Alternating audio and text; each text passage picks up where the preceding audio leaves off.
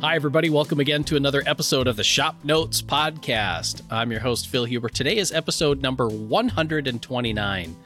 Well, on today's episode, we're going to discuss Labor Day goals, jointing solid wood panels, and joining solid wood panels, and all that and more. Thanks for joining us. I have the usual cast of suspects here, John Doyle and Logan Whitmer.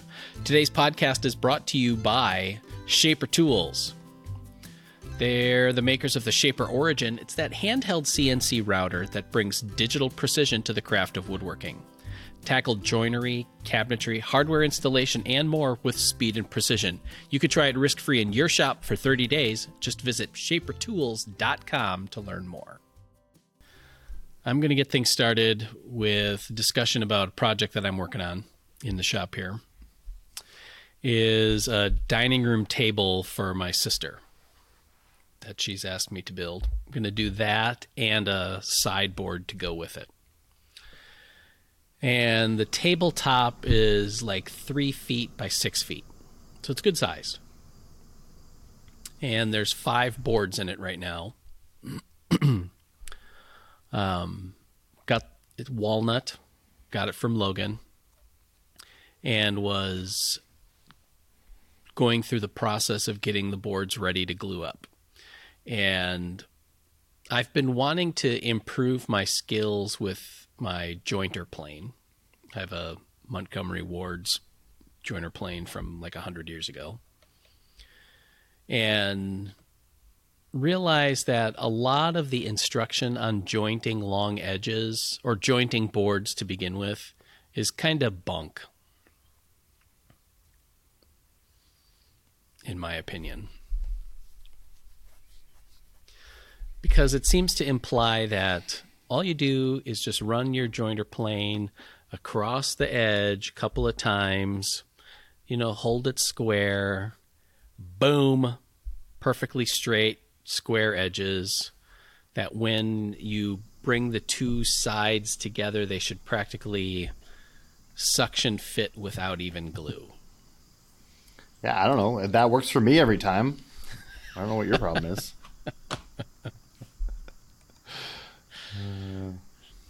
Yeah.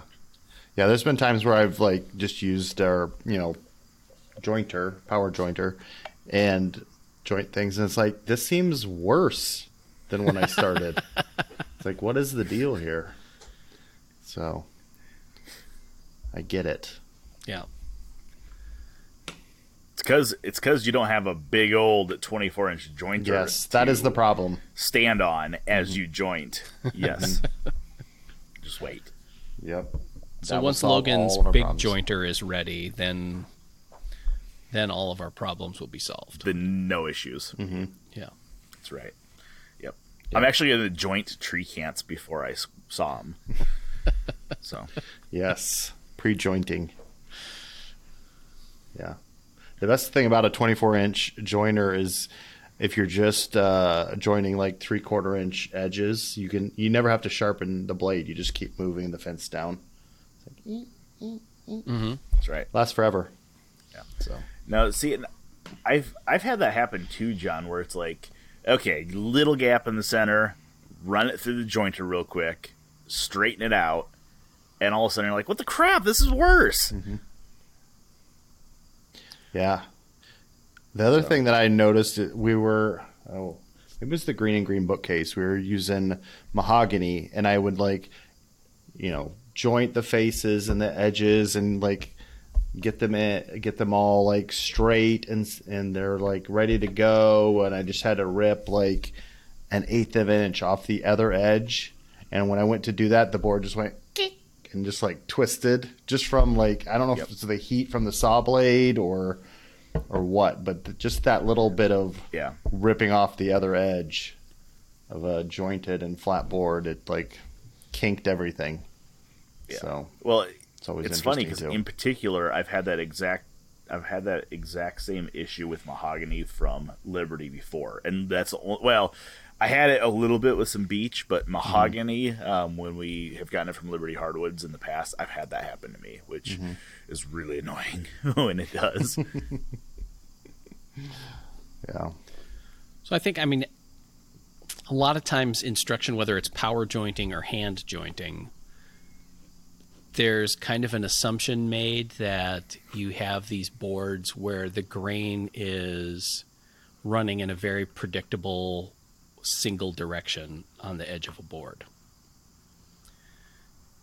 which might be fine for, you know, face frame parts or stiles and rails or something like that. But if you're dealing with wide boards, most of them are going to have grain that is going to change direction probably at least twice along the length of a board. If you're at any length, you know, table or bookshelf length. And it's like, what do you do then? Right. Cut thinner pieces. Right. Or narrow pieces. Yeah. Takes some strategy, for sure. Yeah. And I think because of that, you know, like when I would match the two boards together, you know, on a couple of them where the grain was relatively straight, like the ends of the boards were touching, and then I had a gap mostly along the middle. But then some of the other boards, it would be like touching and gaps in all different places. So it's not like it was consistent. So I think even with the grain kind of diving in and out of the edge, that you'd get distortion in the board along, you know, even though it was ripped straight, so to speak. So it's like so what I ended up doing then is instead of trying to, you know, walk this plane down the edge of the board, trying to get a consistent shaving, it's more like hitting high spots, you know, where the two pieces are touching, you know, addressing those in shorter planing strokes, and then checking the fit again, and then doing that in a series of trial runs or tests or whatever until I get until I get a consistent, workable joint line. Mm-hmm. Yeah, in my earlier woodworking days, that would have been just lots of glue and more clamps, which doesn't usually end up well long term, but it's a short term solution. Right. Wait, we're not doing that still? I mean, all of us have probably thought that the solution to the problem was just more clamps. Yeah. So, but I think, yeah, you're right. I'm a better woodworker now, so gaps that didn't bother me back in the day bother me now. And it's like trying to know when to say when. Like at some point you just got to stop picking at it. Right. Yeah. Have you ever gone the method of like clamping the two boards you're joining together and like trying to plane them at the same time? And yes, and I will do that on relatively short pieces. Right. Or shorter pieces where it's not too clumsy to deal with it. But you know, these were 6 foot long boards between 8 and 10 inches wide, you know, so it's tough to align, you know, what's going to be the mating edge, and then clamp it up and then bring it to the vise, and how am I going to hold it in the vise and that kind of thing. So yeah. I also think that hand jointing shorter pieces compared to longer pieces, while similar, it is actually totally different operations. Right. Because with those, you know, you can just basically, you know, with relatively cooperative grain, you can just shoot that edge in one go and get the edge you're looking for. But with longer boards, like I was saying, you kind of have to seek out the high spots rather than, in my opinion, and on this recent experience, trying to just shoot one long Japanese planing competition curl off the whole edge. Especially since, with the grain changing, you come at it from this way for a little bit and then this way for another little bit and all that kind of stuff. Mm-hmm. Sounds like you just got some bad lumber. Where'd you get that from? It's defective. Yeah. I don't know. Talk to Chunk of Trunk. They have like a national number. I mean, I know that they're franchised. There's a help hotline. Yeah. Internet chat. I know that I did when I went to actually glue up the boards. I used my trusty biscuit joiner to cut a couple of biscuit slots. Now, I didn't like pepper the whole length of it. When I bring the two pieces, two boards together, I kind of see where they're not gonna stay aligned, and that's where I put a biscuit. So most of the edges have 3. One of them was just a little more cantankerous, the board was, so I did 4 in that one. But I was just using it I didn't glue the biscuits in place. I just used them for alignment. And then when I went to glue the two boards together, the biscuits that I put in there, I wanted to make sure were snug fit in the slots so that I would have that better chance of the board staying aligned. So anyway, that's my experience in jointing and gluing up large panels. More commiseration than anything. So on this table, are you doing like turned legs or straight legs? No, they're going to be, I don't know how to describe it.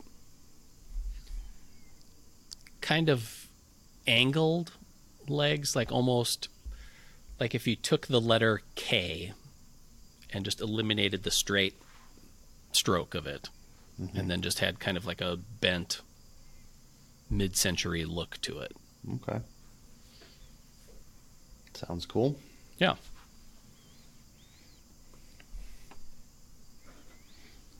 So I'll be doing updates on that on our Facebook Lives as we go along these next few weeks. So if people want to see how it's going, they can do it that way. So the other thing I was thinking of, food for thought here, is we are just past Labor Day, and I was thinking it seems like a good time to reevaluate what I really want to do for woodworking for the rest of the year. Projects that I want to make. And John, you and I talked about this with the back to school thing, where it's like now we get the opportunity to have a little bit of more shop time. Kids aren't around in the same way that they were before, so we can do some other things. So, and I do set New Year's resolutions, so I think it's kind of a cool opportunity to reevaluate those periodically. So I was thinking of that. I know one of the things that I want to do is do a little bit more in my workshop. Like, because of summer and activities, I was just out of my shop a lot. So a lot of the woodworking that I did ended up being here at the office, which I totally get. I have that privilege, but I want to wake up my shop a little bit and be out there a little bit more. Mm-hmm. So I was wondering if you guys had anything that you were looking forward to doing this fall season. Mm-hmm. Yeah, it seems like I've been doing a lot of like landscaping and yard work and stuff lately, trying to get stuff done.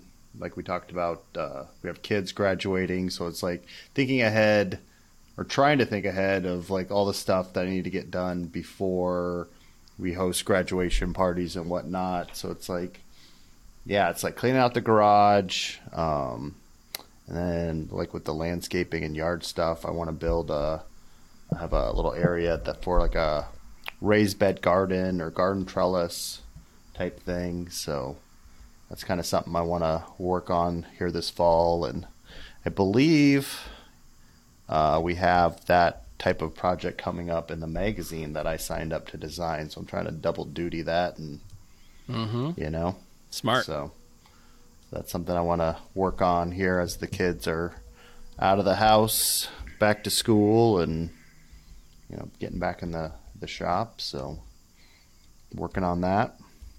So see how that goes.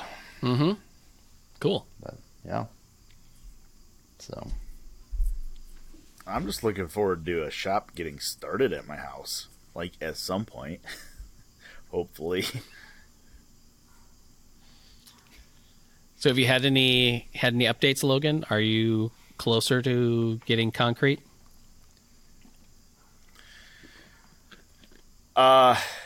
Concrete will be one of the last things to go.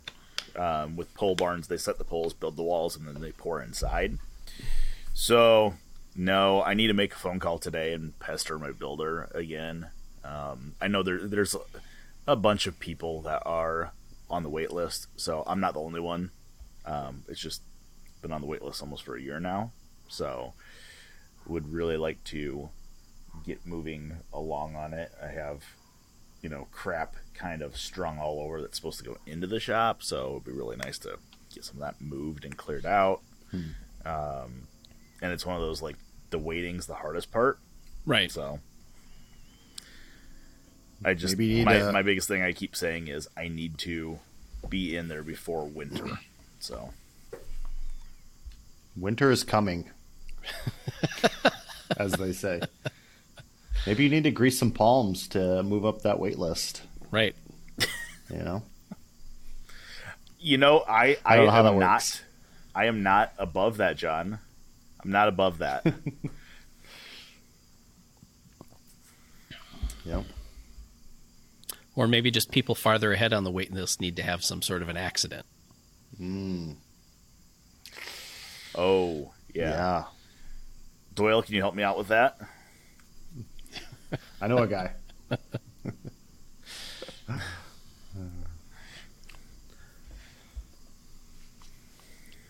So, Logan, you brought in your ginormous jointer to the shop this week. What's your first steps on that for the restoration? Okay, so my first steps are going to be get it shot, get it into the studio and shoot it, kind of shoot how it sits, and then it's going to be a complete teardown. Like, there's stuff on there that doesn't need to be on there any longer. The motor starters that are on there, I'm not using those. I'm going to be using some VFD to run the motor. So kind of tearing it all down. There's not a whole lot of rust on it. Like the top surface is a little rusty because it's what got condensation on it. But right. Overall, there's not a whole lot of rust on it. So it's going to be just a heavy duty strip down, degrease, and clean. And then it's going to be more of a cosmetic thing. I mean, really, a joiner is such a simple tool. It's a cutter head with bearings to hold it and a motor. Like, there's not much there. So there's nothing really to repair. It's going to be a lot of cosmetics. I'm kind of struggling with how I want to paint it. Like, originally it was either like that kind of machine gray or like an olive drabby kind of green. But I'm kind of thinking like maybe I go like a navy seaplane type paint job, like a kind of a metallic-y dark blue something with that would be kind of cool trim on it. Yeah, right. So I don't really know. Okay. I would also like to. I mean, it would be cool to do like a automotive metallic paint on it. But I mean, that's all cosmetics. Biggest thing is going to be figuring out bearings. I have been talking to Keith Rucker, he runs vintagemachinery.org. And very, very, he's like the guy for vintage machinery. So I've been kind of chatting with him about how he would tackle these bearings, the missing bearings. And he said, well, what I would do is 3D print them, design them, 3D print them, and then he gave me the contact info of a small Amish foundry that specializes in one-off castings. And he's like, I'd have them cast. And then you have them machined. I'm like, well, that sounds expensive, but okay.